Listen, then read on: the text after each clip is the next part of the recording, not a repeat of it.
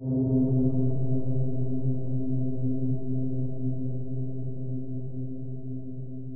has been suggested to me that these lectures are more a personal statement than they are a concentrated scientific lecture. I'm going to follow that advice and try to present a mixture of philosophy, some details so you know what the field is like, applications, purpose, and the goals that I see coming up in the future. This is a brief outline of today's lecture that leads into the subject of social systems, their dynamic behavior that we're discussing today. It is primarily a feedback loop viewpoint, or a viewpoint of the endogenous behavior of systems. What is it about their structure and their internal policies that produce their successes and failures? Now, why should we be concerned about any of this? I think we take our motivation right out of the newspaper headlines. We're not very happy with the world we see around us, the political world, the social and economic world. It is filled with various kinds of problems and difficulties. And there's been not much improvement over the last 1,000 years, 2,000 years, in the understanding of such systems. As someone, I think maybe it was B.F. Skinner, pointed out, that if the ancient Greeks could come back now and walk among us, they would not understand anything about our technology and our science. They wouldn't understand the reasons, the philosophy, the details, the techniques. It would all be totally foreign. But they would be quite at home in our social problems. And I'm reminded when we visited that great set of castles, the Alhambra, built by the Moors in Spain above Granada, some 700-800 years ago. Guide who was taking us around pointed out one particular room, and he said this is where they met to discuss their problems of inflation and the unfavorable balance of trade, which suggests that very little has happened in our ability to both understand and to deal with these kinds of social and economic difficulties. I think it need not be that way. Good afternoon, good evening, good morning, everybody. This is Peter Joseph, and welcome to Revolution Now, episode 25, June 30th, 2021. The opening audio was from a lecture done years ago by the late Jay Forrester, in many ways considered the father of system dynamics. He is part of a school of systems thinkers that emerged in the early 20th century upon the dawn of electrical and computer engineering, and other advancements in science and technology that began to bring into focus what the endogenous nature of systems is, not only in the context of natural phenomenon, but by extension our so-called man-made systems, our social system, and its institutions. He states, and I quote, "Feedback control systems started as a technical application, engineering devices like the Watts governor. They were not seen as a part of nature or human affairs. Truth is, feedback control systems are fundamental to anything that changes through time, including all the world in which we are embedded and all the processes that we take part in." Closed quote. The term feedback means outputs coming from a system that then turn into inputs going back into the system, creating a circular, nonlinear flow as opposed to a linear flow of simple cause and effect. Aside from the Watts governor example he poses, which anyone can look up, perhaps the most relatable example of a balancing feedback loop is the common thermostat. The room temperature falls, it hits a threshold, the heater comes on, raising the temperature to a target level, and the thermostat then turns off. It then repeats as needed, balancing. In contrast, there are reinforcing feedback loops, like money in a bank account and interest that accrues. So the more money in, the more interest gained. The more money that can then grow more interest, etc., infinite growth. Now, for those that aren't familiar, the term endogenous, it means inherent to, or properties of, originating from within. And all systems we know of of course, a system defined as a relationship of two or more connected essential parts that produce novel outcomes as a whole, have universal shared properties. The same for natural systems, such as physical science, and so-called man-made systems, such as economic systems. And as an important clarification, I say so-called man-made systems because one way or another everything comes from something rooted in a natural unfolding, linked to our environment. It's literally impossible from a holistic systems perspective in the natural world to differentiate any kind of absolute origin, even though there are paradigm shifts of great relevance, such as the Neolithic Revolution. And yes, I'm sure someone witty out there is going to say, well, what about the Big Bang? Well, that gets us into the infinite regress. Obviously, something existed before the Big Bang, but amuse yourself as much as you like. And I point this out about a man-made system because it sounds exclusive or novel to our creative minds, as opposed to being a systemic outcome of broader environmental influence on our minds through inference, incentive, punishment, biosocial survival pressures, and so on. So I'm not trying to be pedantic here. It's an important consideration, both from the standpoint of understanding real-world causality and how we fit, and by extension philosophy. As we live, for example, in a culture that has become so commodified, everyone seems to think that they own things, or they are singularly responsible for things. Somebody invents something, it's my idea, and the neurotic, separatist, commercial, propertied egoism that pollutes our lives as our emotionally insecure society strives for credit, status, and reward. And it's not just physical property and intellectual property. We have extended this to owning people, as in the case of actual slaves, to the long-standing paternalistic and patriarchal resonance, the use of marriage as an institution of ownership, and so on and so on and so on. All of that baggage that, once again, we have cultivated since the dawn of agriculture. Characteristics, mind you, that do not exist and haven't existed in hunter-gatherer societies. As Nikola Tesla once stated, speaking more specifically about motivation for investigation in science in his purest sense, to his great credit, even though he died an extremely bitter man, but you can see why if you look at his history, he says, open quote, "The scientific man does not aim at an immediate result. He does not expect that his advanced ideas will be readily taken up. His work is like that of the planter, for the future. His duty is to lay the foundation for those who are to come and point the way." Closed quote. The implication of this quote is the same point in regard to the serial nature and hence systemic nature of all development. Like Newton's standing on the shoulder of giants quote. It's something we know, we hear these things, but we don't really fully digest what they mean, or the intuitions inherent. The ongoing, overlapping, nonlinear series of serially unfolding influences upon our mind, processed and output in the interest to create, or back to the social context, the mass collective behavior of the same kind of dynamics evolving traditions, belief systems, processes, industries, cultures, institutions, and whatever. So put in more simplified and humble terms, we humans can only be throughputs, meaning information comes in, we process it, and with our prior information, along with our behavioral biological propensities, as linked to eons of biological evolution, forming mental frameworks or models about the world, and ultimately making decisions upon those mental models, hence the thoughts, beliefs, and behavioral outputs that we, of course, confuse with the feeling of free will. And hence a great dilemma.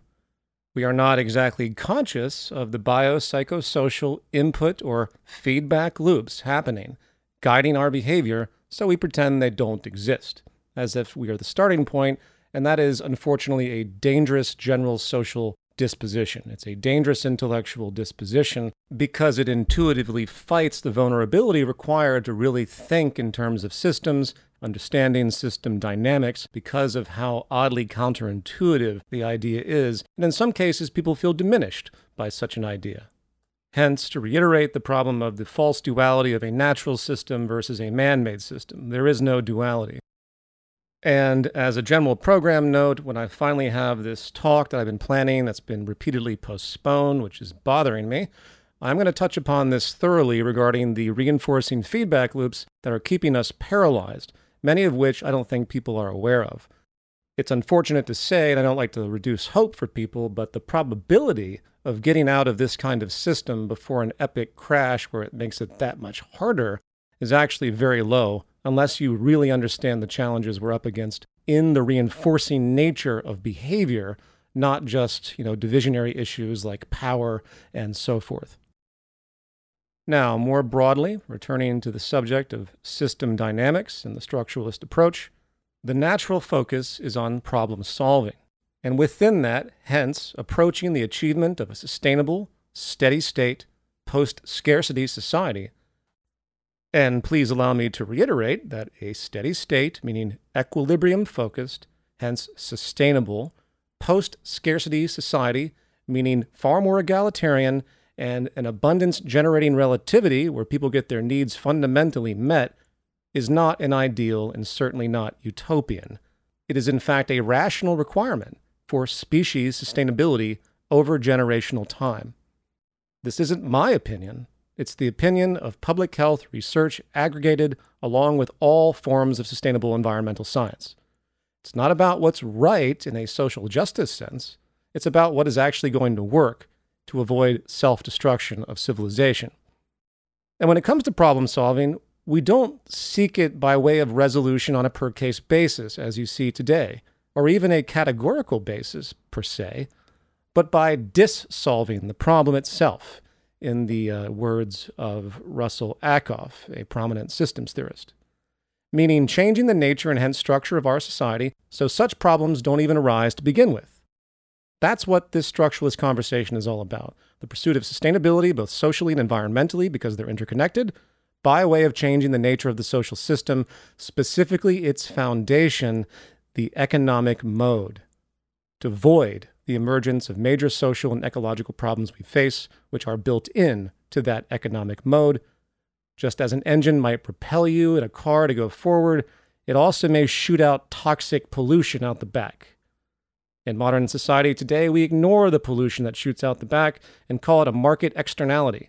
Unfortunately, the pollution we're shooting out the back of our economic system is actually more powerful in its negative, detrimental effects, overriding whatever positivity we're creating as the car propels forward. In other words, free markets and the advancement of new products and technology, no matter how resolving they may seem, are not going to keep up with the destruction we're creating simultaneously. Which is precisely the delusion that persists to this day. People that think more investment and more gaming in industry will create problem-solving technology, such as removing carbon out of the atmosphere. Yeah, we might do that, but we're not actually solving a problem, we're just creating more patches. Very quickly, as a less obvious real-world, long-term example of this same kind of phenomenon, consider global poverty. Remember, poverty is a market externality. Where did global poverty come from? People use this phrase, oh, they were left behind, we just have to get more markets there. That's not true at all. They weren't left behind. They were robbed by colonialism. Most of the rich land masses that have great resources, such as in Africa and Latin America, they should be the wealthiest groups on the planet today because of their innate wealth built into it, their innate capital, so to speak. But they're not. Why? Because they had been manipulated and robbed by the North. So colonialism, which is grounded in resource and labor exploitation, which is also the root socioeconomic orientation of the entire system we have today, systemically manifested poverty in these same regions as a post-colonial result. And of course, colonialism morphed into neoliberalism, and hence now we have the spiderweb of the world through the World Bank and IMF and the transnational corporations that don't tolerate anything but so-called free markets, continuing the pattern in many complex ways, which I'm not going to go into. All of this is to say that the framework and structural dynamics of it are lost, and then someone comes along and says, hey, look, we've resolved extreme poverty by this huge percentage over the past 70 years. Isn't that great? It must be because markets and capitalism work. First, not understanding that it was a variation of that system that put those people in poverty to begin with, and second, that it was only upon the Industrial Revolution moving forward into the 20th century where the efficiency increased so much that it floated more boats as a result of mass, unsustainable, mind you, production that enabled people to have more that once did not, not actually resolving the structural problem at all. And hence the poor rose up just a little bit more. And they went from $1.50 a day to $1.75 a day and so forth in this nonsensical statistical game that is more or less completely full of shit. And mark my words, as the market system continues to destroy the environment, all those poor people are going to be increasingly poor once again soon enough, finally removing the optical illusion as the climate and environmental crisis continues and power systems start to segregate once again, as crises and scarcity reemerge in ways we haven't seen in hundreds of years, as in fact we are already statistically seeing in many vulnerable regions today. Things are reversing already. Now, back on track on the subject of problem solving, there are a lot of other myths out there that pollute the general activist conversation. You know the drill. There's a whole class of folks out there that think that the problems we face are really the result of a single-willed, selfish human nature, or perhaps some secret society or grand conspiracy, or some rogue, corrupted legal policy, or some bought-off institution, or by extension perhaps a lack of ethical or moral fortitude in the culture, in and of itself. These ideas are very common to the activist industrial complex, quickly accomplishing nothing, including the corollary idea that the incentives and procedural dynamics, the system dynamics of our structure, really don't matter in the feedback loops. Only the personal wisdom, discipline, empathy, your good psychological factors, guiding people to do the right thing regardless, is all that matters, as I've kind of touched upon before. Furthermore, the major problems we face are not to be seen as anomalous or side effects of a poorly operating system that simply needs improvement in certain areas or parts, like swapping out a damaged radiator in a car. That's not the way system-level behavior works, which is very, very hard for people to come to terms with, continuing to propagate the idea that regulation, policy, and democracy, a representative democracy no doubt captured by the economic system's inherent self-preserving gravitation by default, will somehow magically allow for an infrastructure to facilitate true needed change for the better. More specifically, in the broadest scheme of things, and I'll emphasize that again, the broadest scheme of things, not in the short term, it doesn't matter who you elect president. It doesn't matter who you elect to Congress. It doesn't matter how moral a CEO or company is, or what kind of governance, laws, or institutional management or regulation you install to counter major social and ecological problems seen today. The system does what the system is going to do as a kind of collective consciousness on its own, regardless of the actors or cogs we move around in human and institutional form, regardless of the regulatory laws and policies in place. Now, to make sure I don't mislead anybody here, I'm not saying that it's pointless to care about what leaders and institutions do and not fight any of those actions or personalities. I'm talking about actual system-level change in a positive direction that's required, as per the stipulations in this podcast. I'm not referring to the need to fight back the inherent sickness and despotism and fascism that will continue to rise. So that's important to note. There is a fundamental difference between trying to progress things in the proper way through restructuring for a long-term improved outcome and fighting back consistent, cyclical, systemic, negative propensities of the system that, if completely left unchecked, will simply accelerate decline and fascism and authoritarianism and so forth. When you hear people say things like, oh, I have to vote for the lesser of two evils, that's what's built into their intuition, because in the current democracy, that's all the choice you have, because of the nature of how the system clamps down and restricts any kind of new ideas and new approaches and personalities that foster new ideas that are counter to the system. In other words, if you're to look at political constituencies, there's only one real metric you have to consider, one variable. Are they going with the current of the economic system's mode, or are they trying to buck it and move against it? Is it Donald Trump, who is like a cereal box cover for capitalism in the most extreme and fundamental and competitive and corrupt way in the sense of mafia? Or is it Bernie Sanders, who's trying to do practical, simple social safety net stuff to actually improve people's lives and create more equality?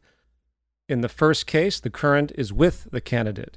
In the second case, which is a very rare case, mind you, because both Republicans and the Democrats and most duality parties across the world are all fundamentally conservative, which means they all fundamentally presuppose that the economic system is untouchable, right? But in the Sanders case, he is distinctly moving against the grain, moving against the current, which means that the whole system stands up like a giant monster, and through great complexity of value systems and culture and incentives, and of course the institution of business and lobbyists and insiders and political campaigns, they all simultaneously, almost through a kind of osmosis, stand up to move against that character and shut him down, like he has been shut down multiple times. All of this is to say that the human and institutional cogs we shift around may have different names, political identities, moral codes, gender identities, creeds, disciplines, loyalties. They may have different colors, sounds, reflections, and sheens. But the systemic machine by which they inevitably submit to and do not challenge as a whole will slowly conform that cog to function based upon the system's core gravitational laws, if you will, overall. It pulls all collective action in the direction that supports the system's preservation, its structure, its mechanics, and, of course, the values and loyalties needed to support those mechanics and dynamics, and so forth. As Jay Forrester mentioned once again, you're dealing with a giant feedback loop that has a particular perspective and attraction. Some may remember the notion of a strange attractor in chaos theory. In systems theory, there's the concept of an attractor. It is symbolic in a certain sense, but not symbolic at all. Everything moves around a certain configuration, and you can't escape that configuration as long as the system is maintained. Obviously, it's not impossible, or I wouldn't be talking about these things, but the people that come into the political establishment or institutional establishment or regulatory establishment with all of this general idealism and forward thinking and sustainability interests and beyond, they are constantly fighting the system itself, not understanding that it's the system function that is the problem, not the internal institutions and the cogs, as it were, around them. So excuse me running this into the ground, but I think it's an important thing to really get out there and hopefully plant some seeds in people's minds, because this delusion is ubiquitous. And one assumption within all of this is that the origin of this self-preserving gravitation to keep things the same is simply power itself. Groups of corrupted, self-interested people who work to guide policy, influence people, influence institutional behavior through lobbyists, all for their own benefit. That has actually been the cliché causality, which again returns to a kind of moral group versus group conception of change once again. How dare these people be so immoral to behave this way? But such human power systems don't come out of nowhere. Hence the influences of the complex feedback system that create, enable, and support them exist far outside the realm of those groups. They are manifest. They are a systemic consequence, a symptom of something broader that finds its root once again in the very nature of the economy itself. Not only do they have masses of people below them that support them and their value systems, if you listen to interviews with, again, people like Trump or the Koch brothers, or a lot of these kind of hated folks by the so-called left because they are not in favor of sustainability, they seem to live on a different planet. If you actually listen to them speak and listen to their psychology, they are absolute archetypes of agents of the kind of system we have, of what is required to operate successfully in a scarcity leveraging, competitive, dominance-oriented, vanity and materialist-oriented socioeconomic model. Of course you're going to have people like this. Of course you're going to have the extremes. They embody the social pathology in their own psychology in an amplified way that just is a little bit more atypical than the average empathic person.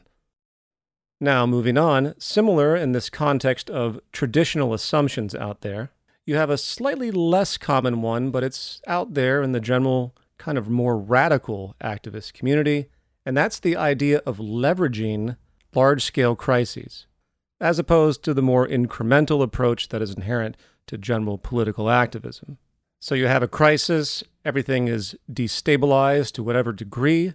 You see a door open, you get your foot in the door because there's vulnerability. You try to leverage the crisis in some way to rapidly move forward with whatever your agenda is. And it's logical if there's actually a solid, serious, system-level plan to get something done. And what I mean by this is I'm not trying to say that the angle isn't good. I'm trying to say that almost every single approach we have seen when it comes to trying to leverage a crisis has failed miserably. So it makes me wonder why people haven't tried to look at this pattern and understand why it keeps miserably failing. And of course, the answer, as you already predicted, is because the focus is wrong. In fact, not only does the focus tend to be very in-system when these things occur, meaning trying to develop policy or shift politicians around, as I've already touched upon, for when you do that, even if you do win the battle and you hit that leverage point and you do create some kind of policy or personnel change, it is generally just a matter of time before the system influence returns and changes that policy back or removes that individual or corrupts that individual, either ideologically or financially. And if you don't believe that, go down the list of the past, say, half century and look at the spontaneous outbreaks. And that's what I mean by leverage point. The protest movements that came out of nowhere because of some type of national crisis, Occupy Wall Street, the Arab Spring. There were positive elements and incremental elements that were built from these movements and events.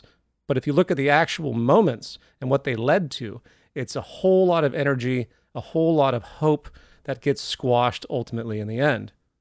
And the reason for that is not only the lack of a structural focus, focusing far too much on internal policy and the movement of people around. It's also the fact that no single leverage point is going to actually create systemic change, which is what people hope for deep down intuitively, even though they don't have the vocabulary for it, I dare to say. In other words, you can't just go after one particular event.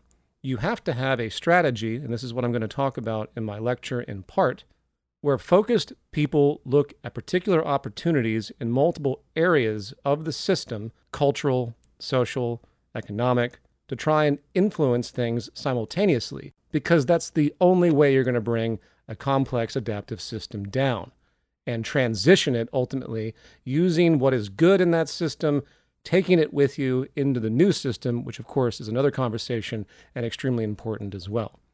But that's me jumping way ahead off the cuff here. I don't want to go into all that, and I'm slowly running out of time here, so I want to reinforce this concept of singular leverage points and why they don't work with a few more examples. As a topical one, how about COVID-19 and what we learned about our economy, at least those that weren't paying attention before?